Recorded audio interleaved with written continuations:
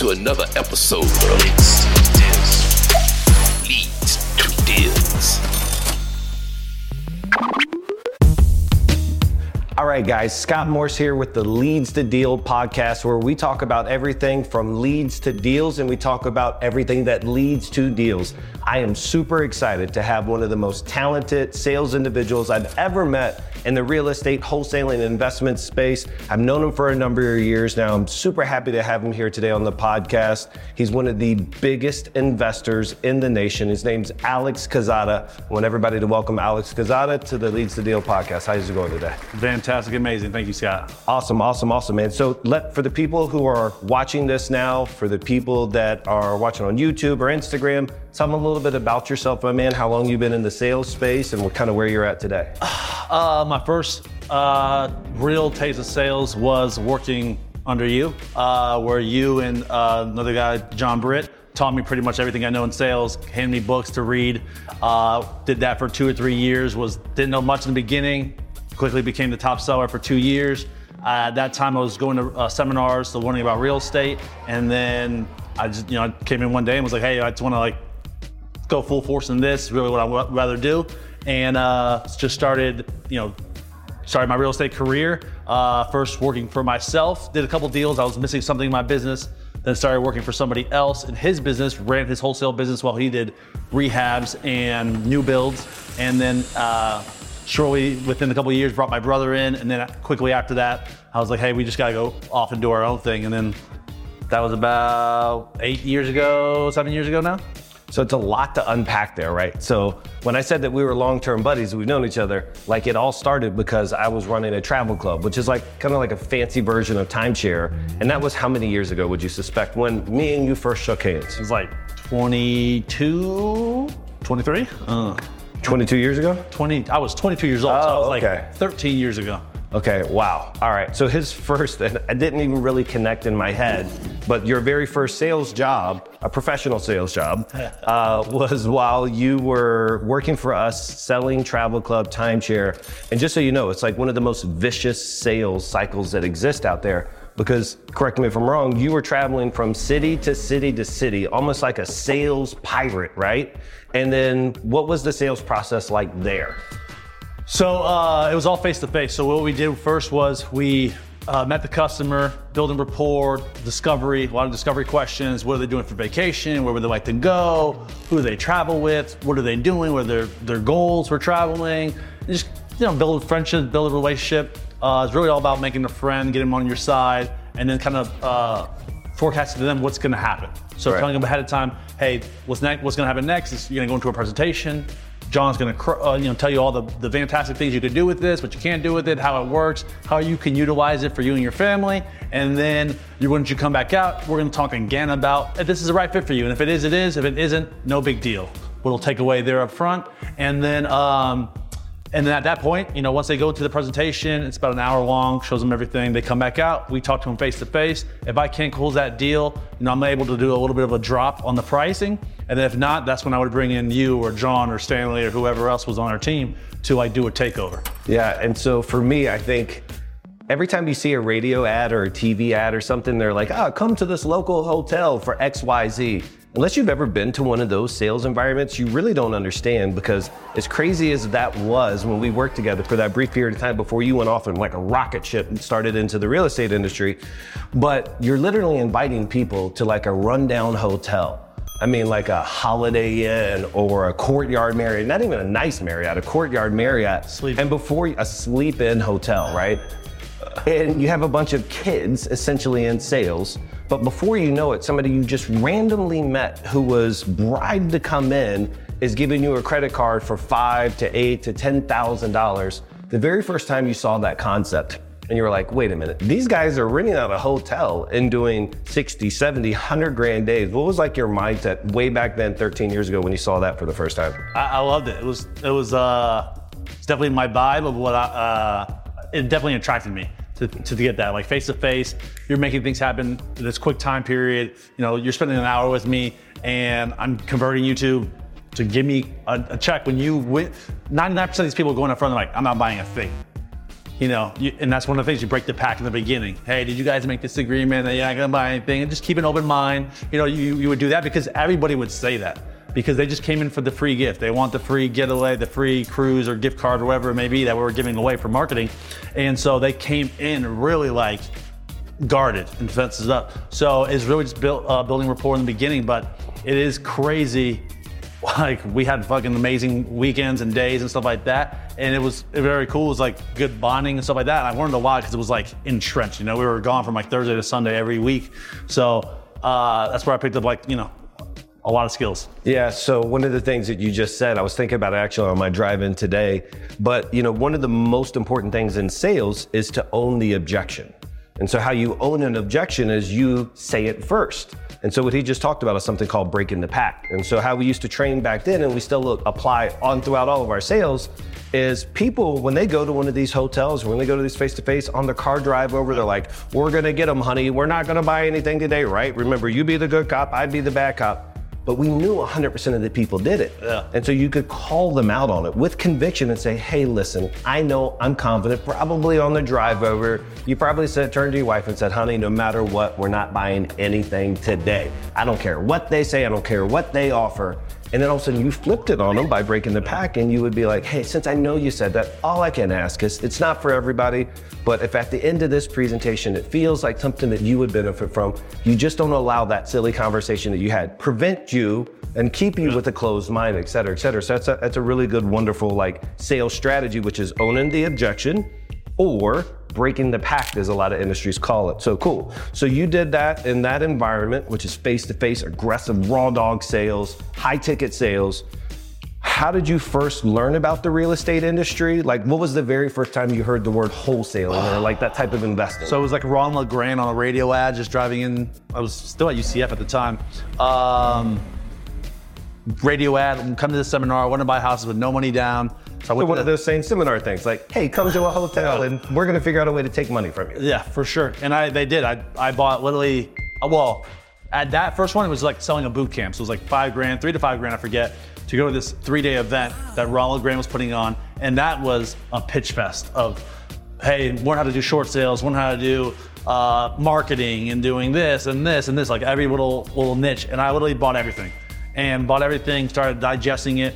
And this is when I was with the travel club. And so I literally started the education while I was working and continued to learn and started doing some marketing a little bit myself. And then it was just like, I could only really do things like Monday, Tuesdays, really, because we were going every weekend. So it was like, man, like it just came to a point where like, hey, I'm spending money on marketing, like I'm testing it out and it's not really going anywhere for me because I needed to be my full focus. So I was making money obviously with you guys. So I just was like, hey, I gotta cut ties and just do my own thing. So I just went full force in it, did a couple deals. And then most of that time was like a lot of REO properties in the beginning.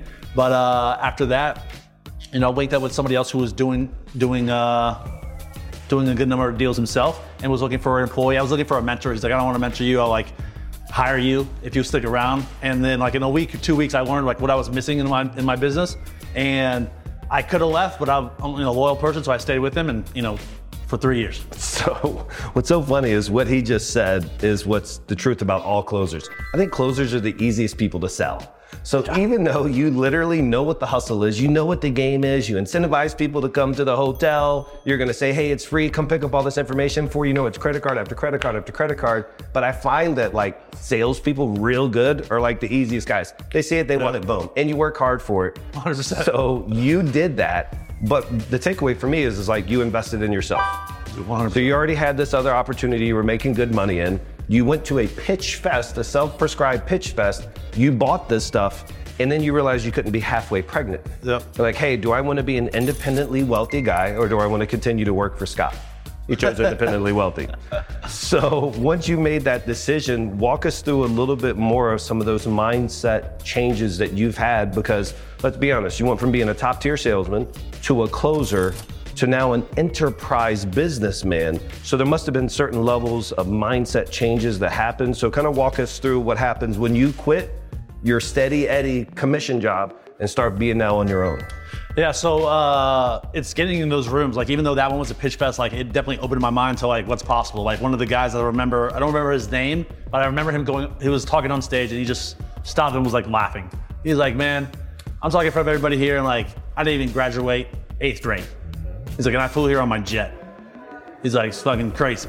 And it's like, I was like, wow, that's amazing. I'm like, I went to school and I got straight A's. And I was like, where are we going to school? I'm like, I can do that too. Yeah. You know, so like, just like the mindset and the belief of getting in the right rooms with people who are doing big things, who are making things happen like yourself. It's like surrounding yourself with those people like elevates you continually. And you always got to get into those new rooms, because at one point in time, like after I left that company, I was working, me and my brother, we were doing 3 to 5 deals a month. And I was always like, you know, I thought we were doing good, you know? And then I went to this other event, Ken Clothier event, and we went to that event, and there's guys doing 20, 30 deals a month, and I'm like, oh shit, like I should do that. Like that sounds way better.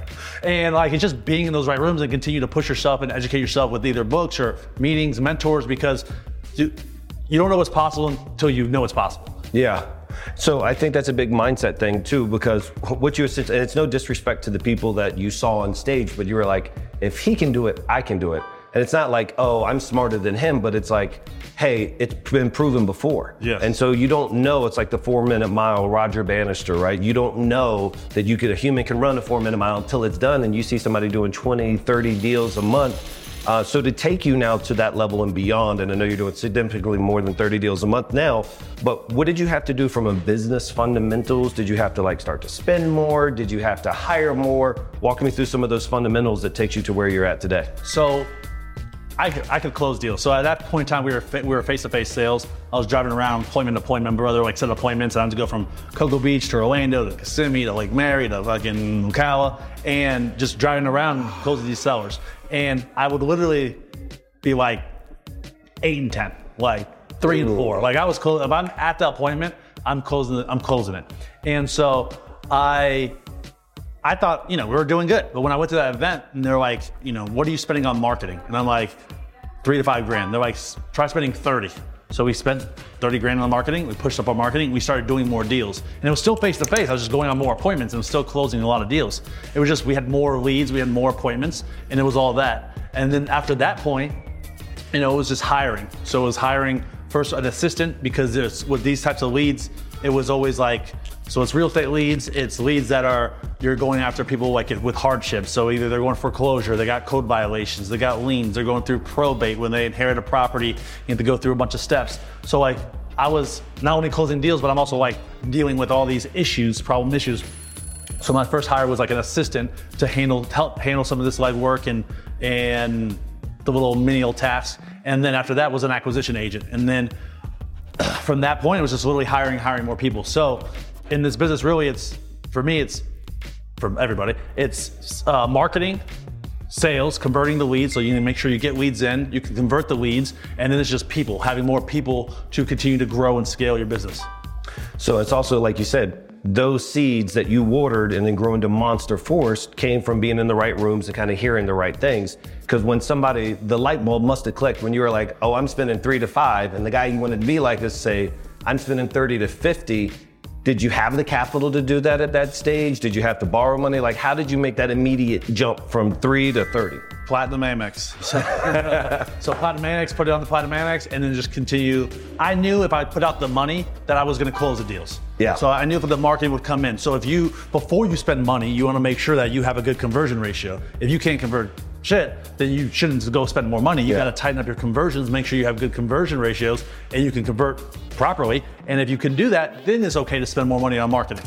And then, even along the points of way of hiring more people and who to know to hire next, being in masterminds and hiring coaches is what told me to go to the next steps. Like right now, I'm in like 3 or 4 masterminds, about to join a 4th mastermind, and it's just for those little things. And even like, I do some coaching with some people as well. A lot of times it's just hearing it again. Like you got so much going on, and it's just like, I know what to do, and it's just like, I'm in this group and this guy's saying this is his issue, and they say, oh, this is what I did. Like, oh shit, I knew that. I just haven't done that yet. I didn't implement that. That was in my notes. I haven't done that. And it's just like a lot of that. So when you surround with people who are doing the same things you're doing and have the same problems. You just know the solutions quicker. Yeah, I love that. It's a lot to unpack there too, because when you think about what you did to jump from 3 to 30, you did it because you know that you could close those leads. And I meet a lot of people in your industry as well too, that they want to spend more, but they've never really closed the deals themselves. And no one will ever love his 30 grand more than you loved your 30 grand.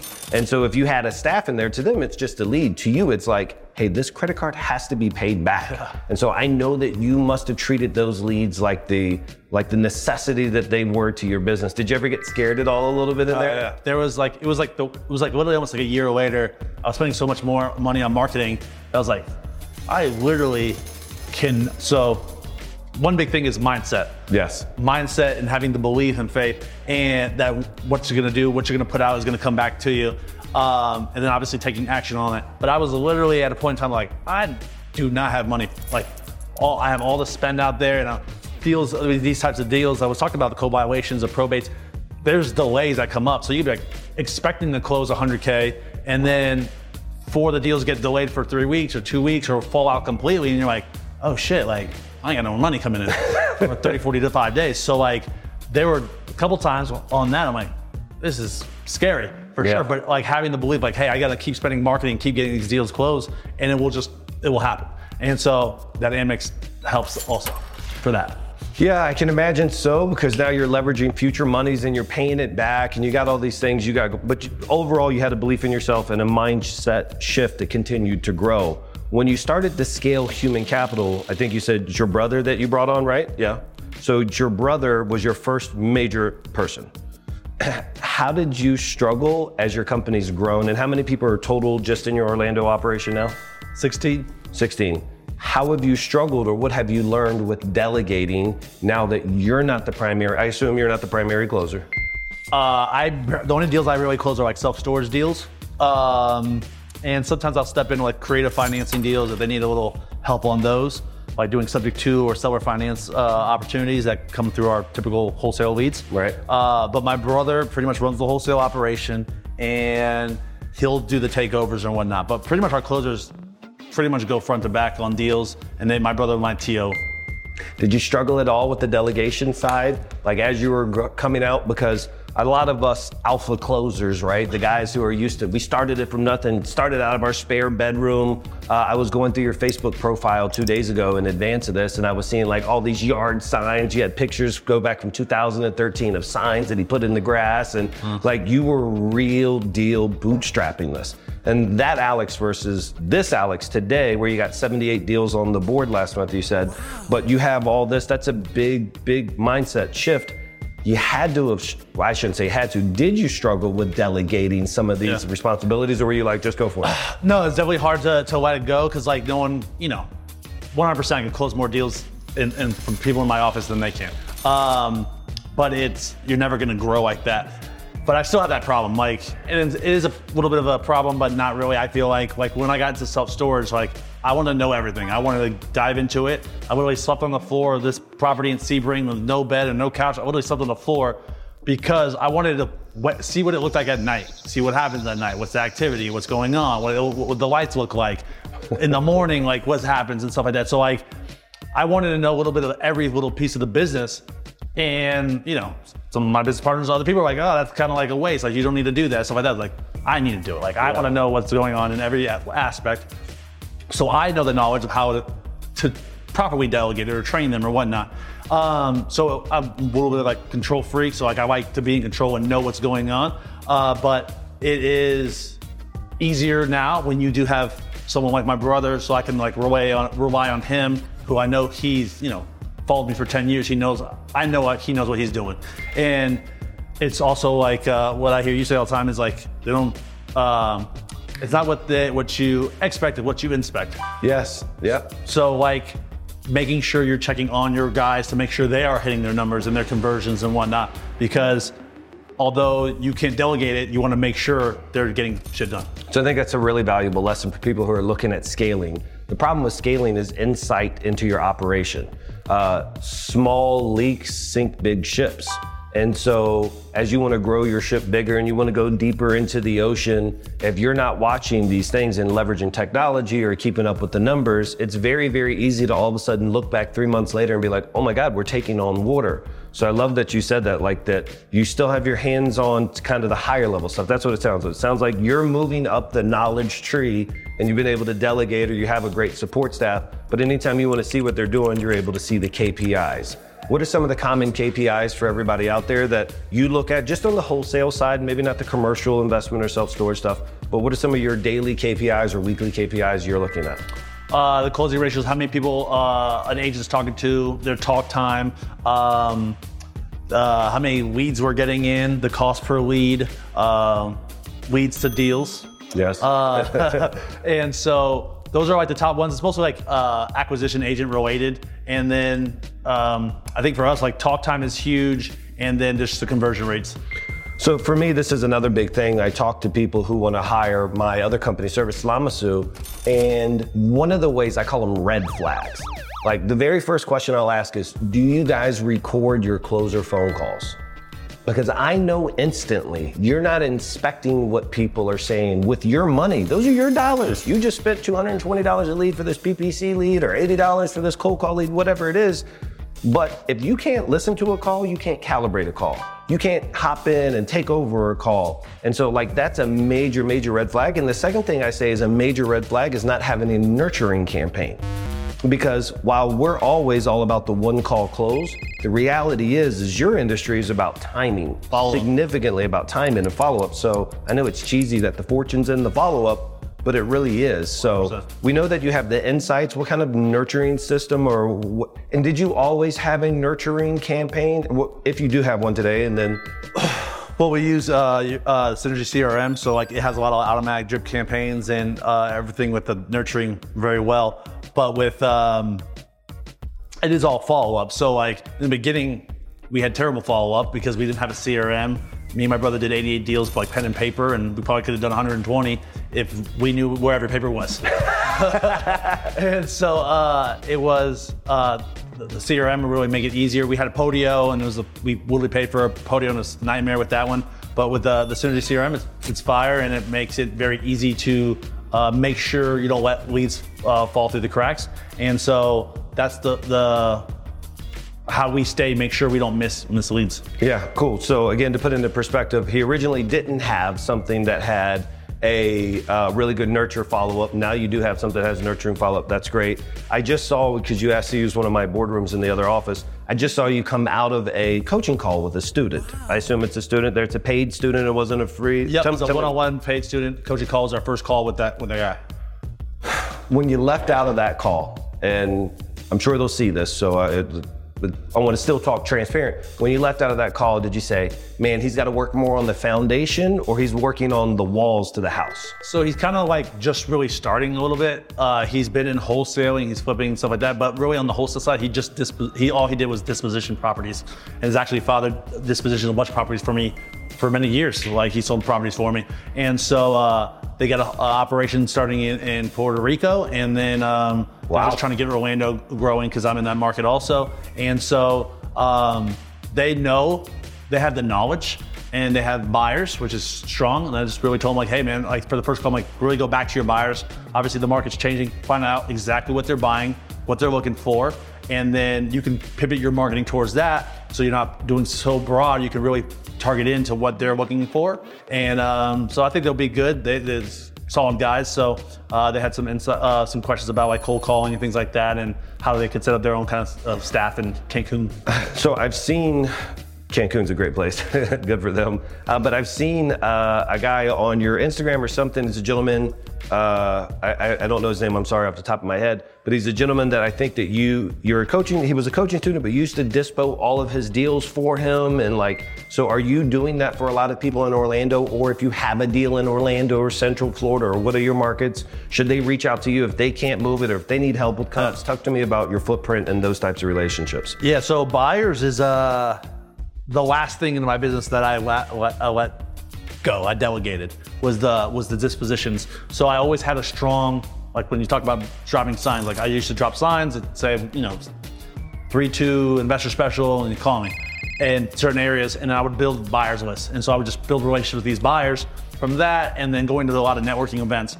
So, and then selling good deals. So selling good deals, they would love me and come back and buy more and more and more deals. So I built a lot of good buyer relationships in Central Florida and starting to do in Tampa and other areas as well that we were in. And so speaking at certain like networking events, people have come up to me and asked more, advice on how to get started and things like that. So a lot of times in the beginning, I put a lot more of my effort, my time and effort with them, and would like go on appointments with them and help them negotiate a deal. They can see what happens, what to say and how to overcome objections. And then we would lock up the deal together and we would split it 50-50.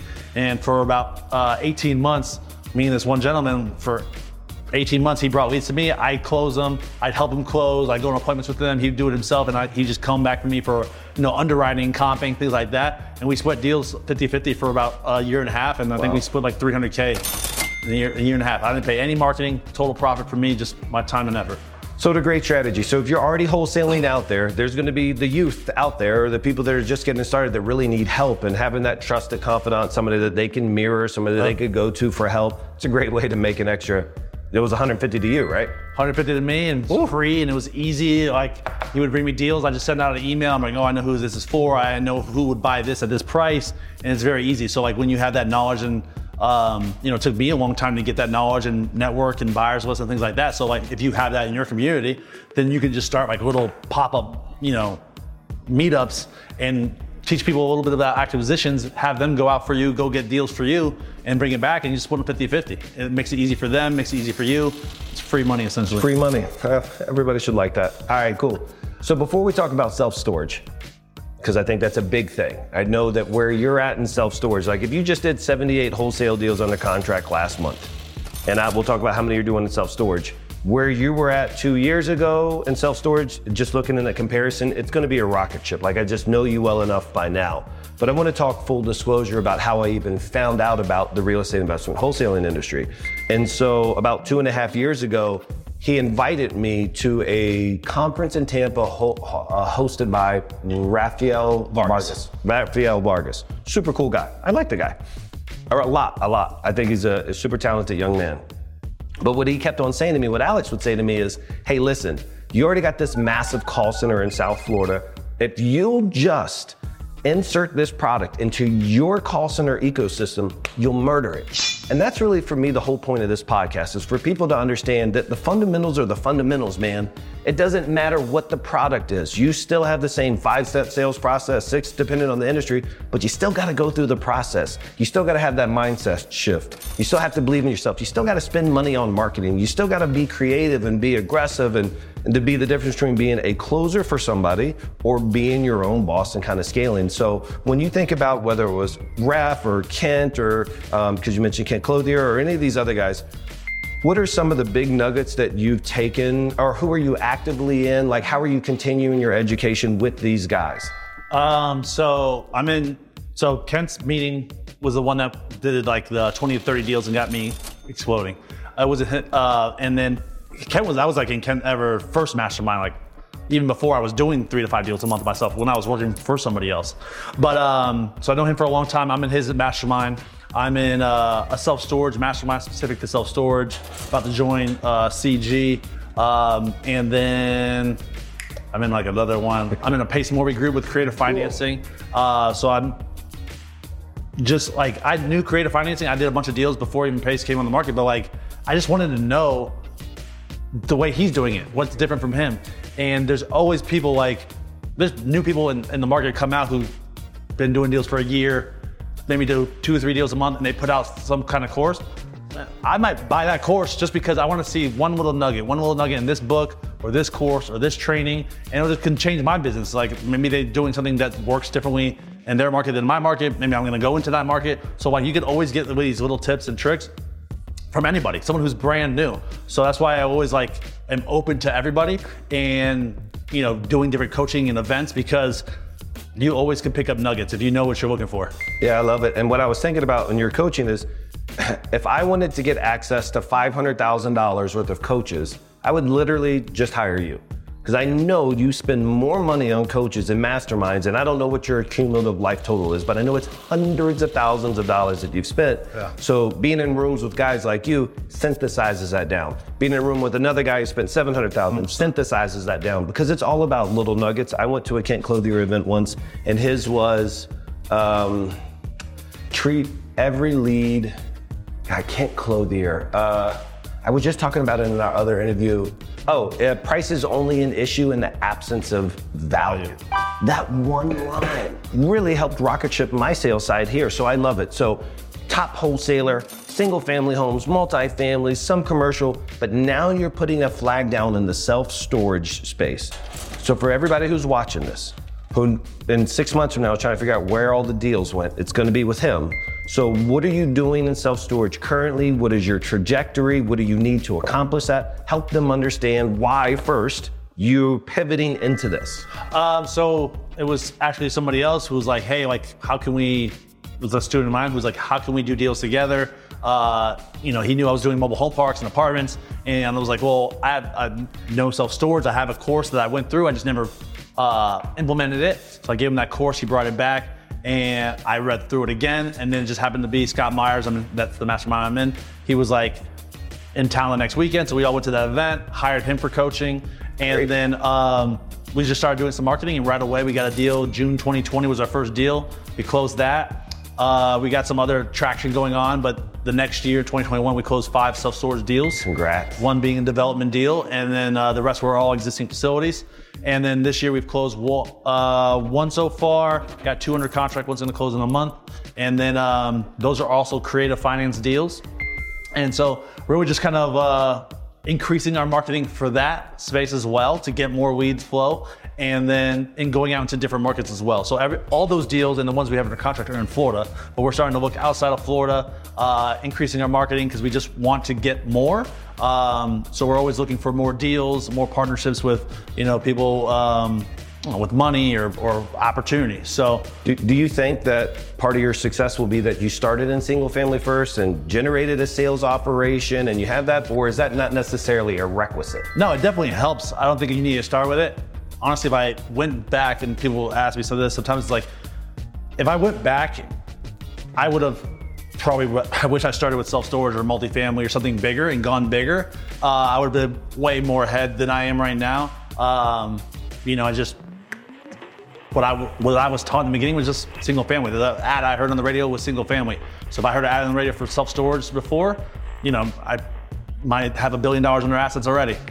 Yeah, I think that's an interesting perspective as well, too. I think for me, what wholesaling does for a lot of people that I talk to is it funds the rest of their other ventures. Yeah. And so wholesaling is a quick cash, typically low asset type of play. You're just getting cash to feed back into the beast. So if you look at it as, hey, listen, I'm gonna get into wholesaling to buy apartments. I'm gonna get into wholesaling to get into self-storage. I'm gonna get into wholesaling to take down my own homes because I don't have the capital now. It's a great entry point. So I love it.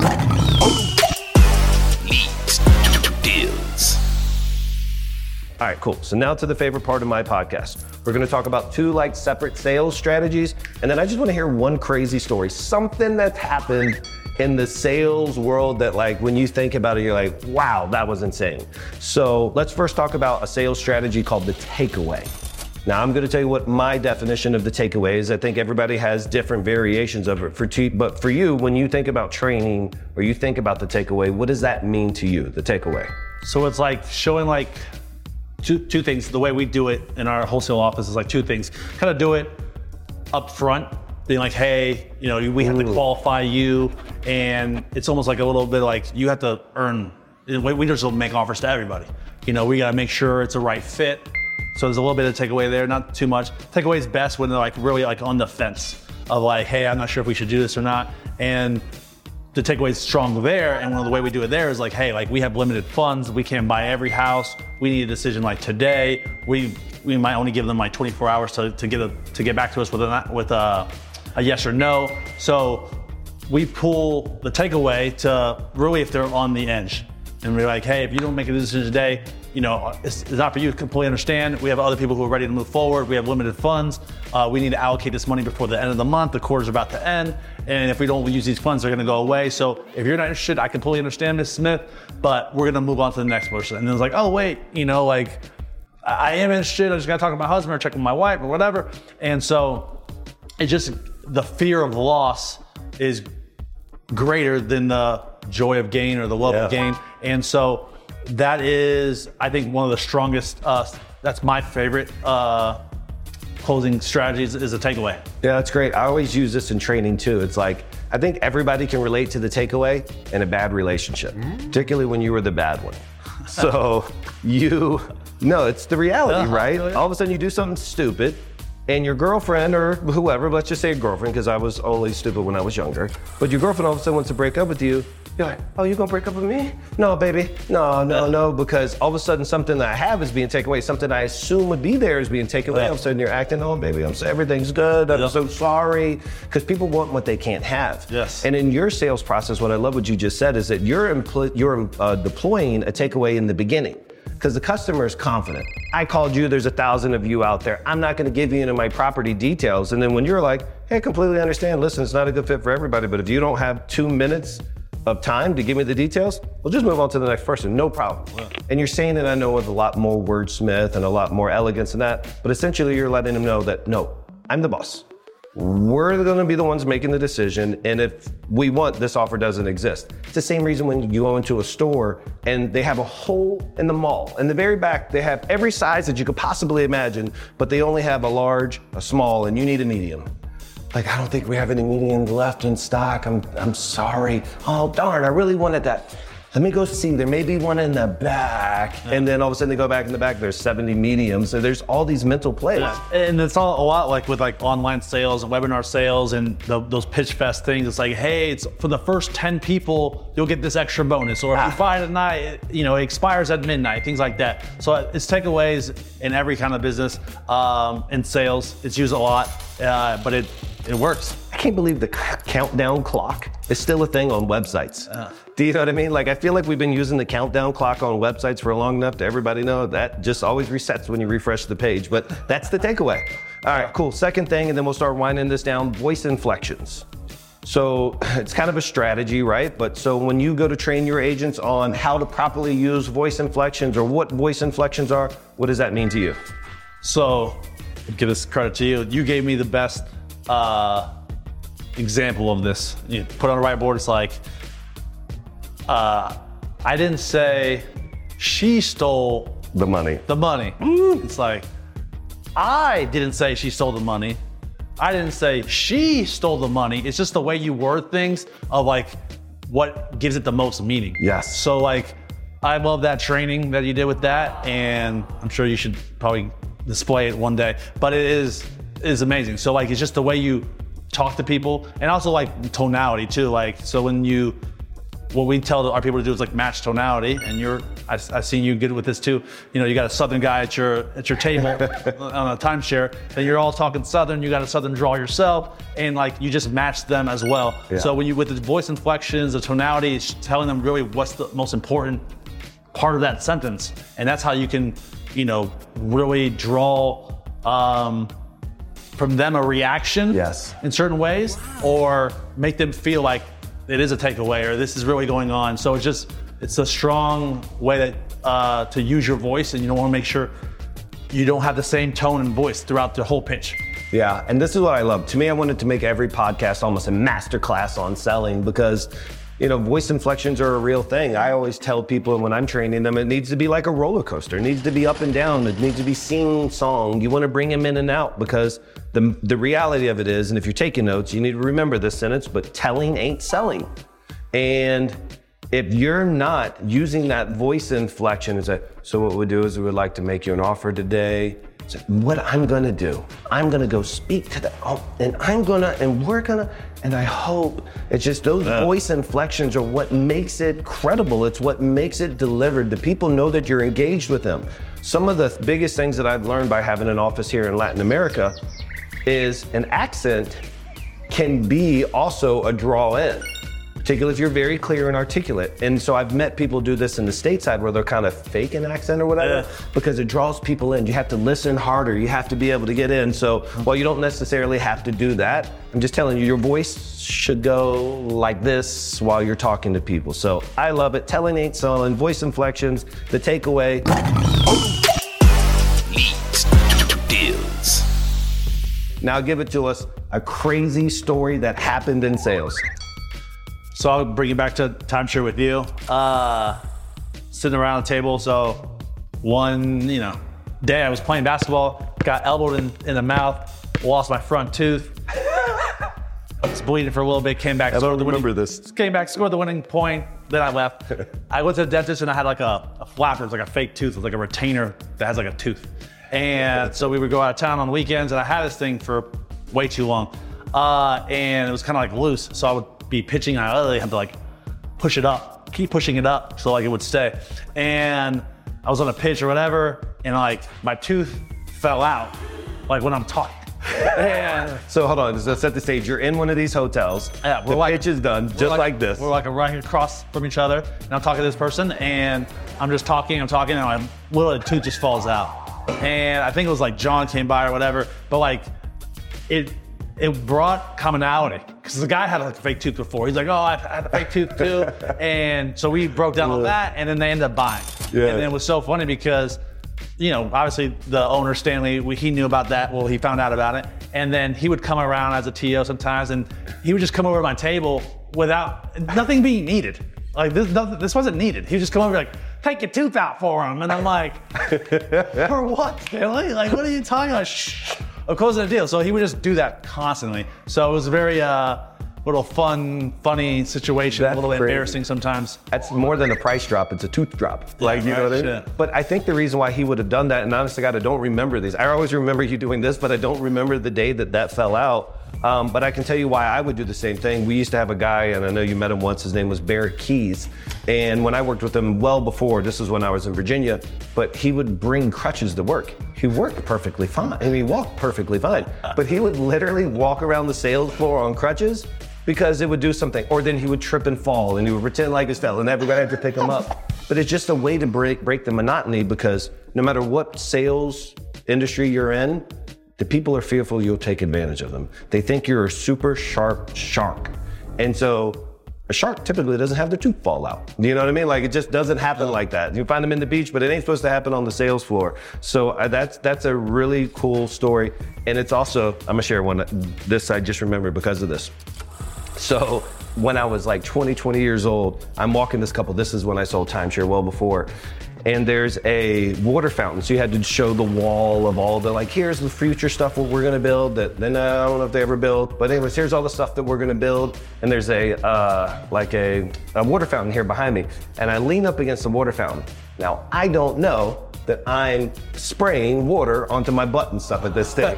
So I'm deep into my pitch, And so all of a sudden I felt it, and I pulled back, and it looked like I'd peed the whole back of my pants. I was just covered in water in the back. And so from that day forward, I was known on the sales floor as Puddles. But that unique experience with them, they thought it was hilarious. I was in the vibe with them, but it was just one of those things where it just made them like, I'm human, you're human. Yeah. And so to take it from there, and everybody like, I just can't believe that they bought. Well, they bought because they kind of felt bad, I'm sure. Like, what is this kid doing, 20 years old? It's messed up his pants for us. Yeah. But it just broke up the system. So for sure. The whole point of this for anybody who's watching is think about getting into sales is, it's okay to have a bad day as long as you spin it. Just spin it, put it into it. Leads to deals. So cool, Alex, I appreciate your time here.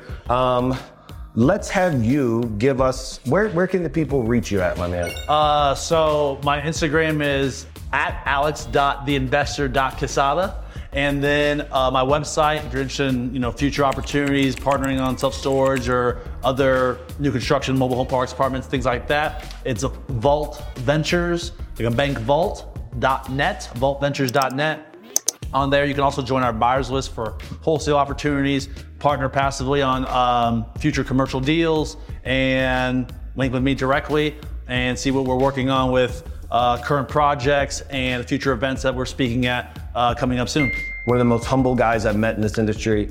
He has every reason to have a monster ego every time he walks into one of those rooms that you go at, and he just does it. Like it blows my mind with your capacity to still always want to grow, knowing that a lot of times you're one of the sharpest and smartest people in the room, or most successful people in the room. And also I've seen a lot of people reach out to him for free help and free advice, and I think sometimes that builds a relationship in which they sign up. I know that me and him are in discussions in the near future to launch like a leads to deal collective course that we can bring some value and sales to the industry. So stay tuned for that. I couldn't be more happier to have had you on today. It's been a great conversation, and I look forward to the next time.